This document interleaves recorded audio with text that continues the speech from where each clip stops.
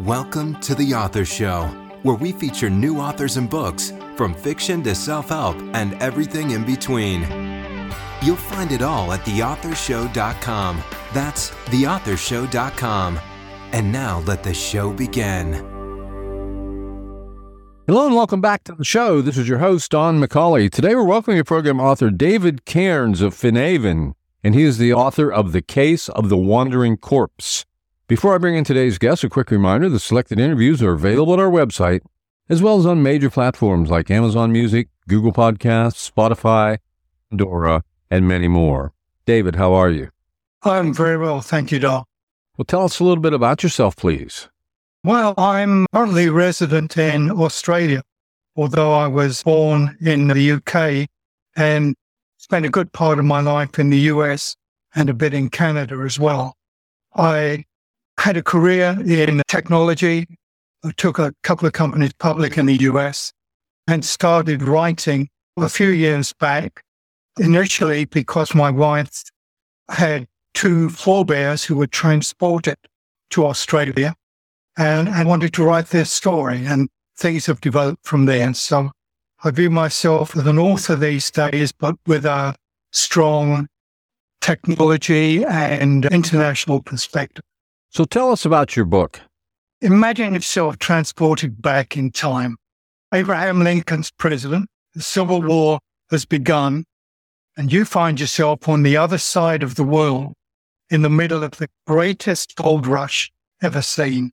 You find yourself in a room where two friends who are vaguely similar to Sherlock Holmes and Dr. Watson, and they're figuring out how to save a man wrongly accused of murder. As they unravel the threads, they stumble across a ruthless secret society, hunt a fortune in buried gold, risk life and limb. And you get to witness the real events and the real people of the time in burgeoning Melbourne, Australia, at that time a frontier British colony. That is the case of the Wandering Corpse in a couple of sentences. Now, who did you write your book for specifically? Who's your target audience here? That's always difficult to respond to, but I'd probably use a generic term. I'm interested in time travelers. I've always been a history buff, and I was enthralled when I first came across a Sherlock Holmes adventure many years ago. I also reveled in the Victorian atmosphere of Charles Dickens' novels. And two, I'm a great traveler. I love exploring new places, meeting new people. And my stories allow me to wrap all of this together. Book clubs have chosen my books. Readers tend to be male and female, young adult to retirement age and beyond. But they all share the same thing, the thrill of the chase. They love immersing themselves in another age. They like visiting new places in their imagination and drinking in new experiences. So I'm looking for people that enjoy getting excited about new things, new places, and new times. So could you say there's any type of central message or perhaps underlying theme that you would say runs throughout your book? I didn't write Wandering Corpse to deliver a message or lecture anyone about anything, although I certainly have opinions about the world we live in. I use a tagline on my website: ignore history at your peril. For if you don't learn from the past, as the saying goes, you're doomed to repeat it. So stepping back, I'd say that perhaps the central theme in this book and other books is the eternal fight of good versus evil and of the particular power of friendship and love. This is the bedrock of the tale, while I also explore the depths that man and woman can sink to with the right incentive and the wrong company. So if you had to choose, what would you say is the single most important idea you're sharing in your book that's really going to add value to the reader's life? If I'd written a book to lay out my beliefs and values and how I would like the world to be, it would look very different to this and would probably be much less exciting. But naturally, your beliefs and values permeate everything you do. So I'd hope that the power, the strength, true friendship shines through. because the world without someone you can count on is a very lonely place. And that is probably the key message. Now, if you were asked to compare your book with any book out there we might already be familiar with, which book would it be and why? I really can't answer this any better than by referring to comments by the Historical Novel Society when they selected my first book in this series as a Reader's Choice finalist. In their review, they compared my novel to Wilkie Collins, the grandfather of the modern detective story, and particularly his novel, The Moonstone. For a time, Collins was one of the best-known and best-loved Victorian fiction writers, and he was also a close friend of Charles Dickens. So it's a humbling comparison. And I knew I'd succeeded in my time traveler objective when they commented, let me just read it here, "It's hard to believe that this book has been written now, as it's so thoroughly immersed in the period and the locations in which it is set." I also said that the novel has a definite Sherlock Holmes vibe, and I thoroughly enjoyed the mystery, suspense, and intrigue. So to answer your question, I guess I can't do better than say The Moonstone, or perhaps a Sherlockian story like A Study in Scarlet. So can you tell us more about some of the characters in the book? Yeah, really, there's two primary heroes, Findo, Gask and Erroll Rait, and obviously some villains as well. And there is a love interest in a lass called Mary Mitchell. Findo Gask is a retired army major who was injured in the Indian War, and he is a much more rounded character, I think, than Dr. Watson in the Sherlock Holmes series, and with a bit more intellect than he was played opposite Basil Rathbone in the Sherlock Holmes films. Erroll Rait is a similar character to Sherlock Holmes, but he's more sporty, he plays cricket, and he is more approachable, I think, than Holmes. The books do spend time exploring their characters and their relationships with each other. Mary Mitchell is actually based on a cousin of mine, pretty girl, who is also very smart, and she acts as a foil and a love interest for Findo Gask. The villains tend to be pretty nasty people, different breedings. There is a story around a secret society which has its genesis in South Africa, and the people that form this society part of something called the Broederskap, which is very loosely based on the Finavon, or real South African secret society. So the characters work with each other through the book, and in the end, we'll see whether good triumphs over evil or not. So, did your environment or upbringing perhaps play any major role in your writing? Interesting question. I grew up in post-war London. I can still remember playing amongst bomb sites. My father was a Scot who'd come south to join the Metropolitan Police Force, and his beat was Jack the Ripper territory. As a boy, I even joined him on a couple of occasions. My grandfather was stationed in Germany after the war. We sailed across the channel to see him one year too. And maybe it was this adventure that sparked the wanderlust in me. Anyway, I've travelled extensively, and I've lived and worked on 4 continents and seen most of the great cities of the world. So no question, I've used these experiences to colour descriptions of places.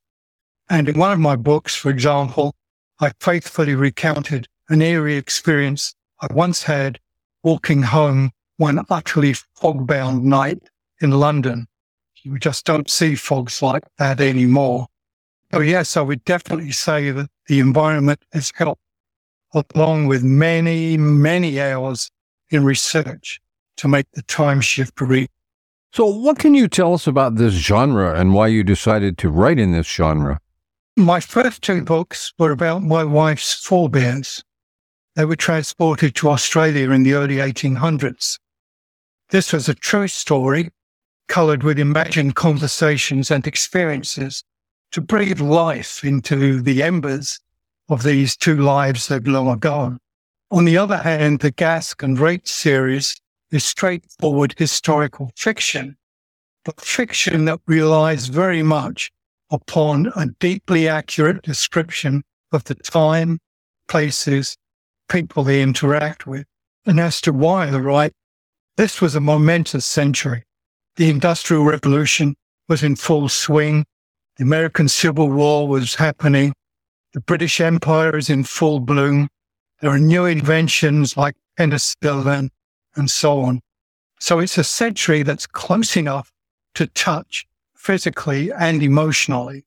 You can walk into houses that existed then, ride railways that were built then. You can empathize with the people who lived then. So it's possible to create a tangible atmosphere, unlike if you're trying to write about 1,000 years ago. I also enjoy the intellectual challenge created by unraveling mysteries and the thrill of adventure. So what's not to like about this, John? So what's been your most rewarding experience since publishing your book? I received a comment about one of my books that I hold very dear. It's short, so I can read it to you in full, although I'm sure my accent's wrong. It started 5 out of 5 stars. This is an amazing book. This book, everything is good. The author did an amazing work to publish this kind of book. Also, this book is a helpful book. I'm really happy to read it. Everyone must listen this book. I want to recommend this book for all book reader. Thank you so much. It's tried to say that you're humbled by this or that recognition. But I can say with all honesty that I was humbled to receive this comment, and so very glad that Sandeep, which was his first name, stumbled across my work. So how would you describe your writing style? Some may, and at least one reviewer already has, described my writing style as dated. Though to be fair, they also said in the same breath that they relished this and found it enchanting and gave me 5 stars. But whether that's good or bad, I feel it's necessary to carry the reader back in time. I want you to become a time traveler, and without triggering emotions and images with language of that time, it can't be done. Let me just quote one reader. She's a guy in the US, and he said, "I've read very few historical detective novels, but really enjoyed the incredible details you continually inserted to make it feel like the mid-19th century. Further, the info about England, and especially Australia, truly gave the book a feeling that you were right there with Findo and Erroll. Just to think that it took over 90 days to travel from Australia to England at that time. What a trip. The book turned out to be a real page turner for me. You really did well, putting me from chapter to chapter." So I guess writing style is maybe dated, but it's deliberately so, and it's designed to pull you back in time. So in your opinion, who should buy your book? I would like to see people that enjoy new places, new experiences, and can get themselves immersed in this story. They're probably going to be somebody that is stimulated by meeting new people, by visiting new places. They're going to be male and female, likely to be maybe early teenagers to 60, 70, 80, 100. But they're all going to have this desire to enjoy the thrill of the chase, to unweave and unravel the story. And they probably will already be Sherlock Holmes fans, because that's very much a vibe that I try to recreate. Do you have a website? Yes, I do. It's www, all one word, cairnsoffinavon.com. I write a blog every 4 to 6 weeks where I provide background on my books, competitions and so on. And I also discuss current affairs from the perspective of what history has to teach us. So, for example, in 2020, I compared the Spanish flu outbreak 100 years earlier to the threat of COVID. And in 2021, I predicted Russia's invasion of Ukraine the year before it happened, as well as warning of the coming inflation. Obviously, always happy to welcome new subscribers. Well, this has been just great. Our guest today has been David Cairns of Finavon, and he is the author of The Case of the Wandering Corpse. David, thanks very much for being with us today. Thank you very much.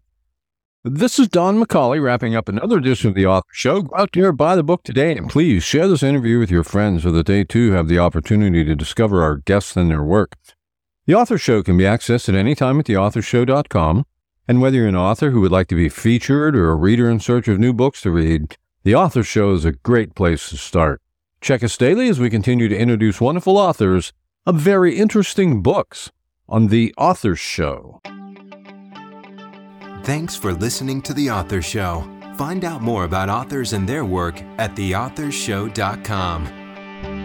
Theauthorshow.com. Tune in next time to another great author on The Author Show.